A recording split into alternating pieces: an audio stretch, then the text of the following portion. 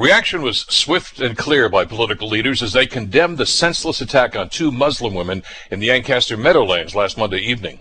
The mayor, the chief of police, even the prime minister have weighed in, expressing their disgust and vowing that hate has no place in Hamilton and no place in Canada.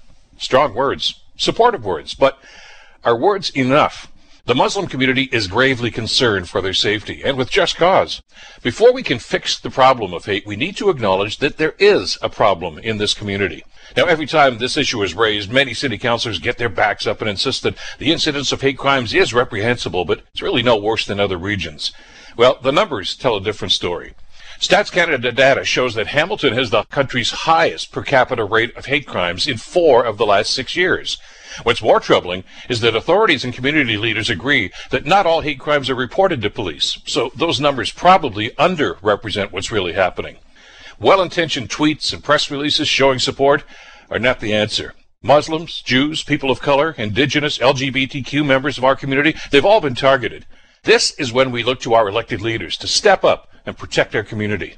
The message is clear to our community leaders. We don't need platitudes. We need a plan. I'm Bill Kelly.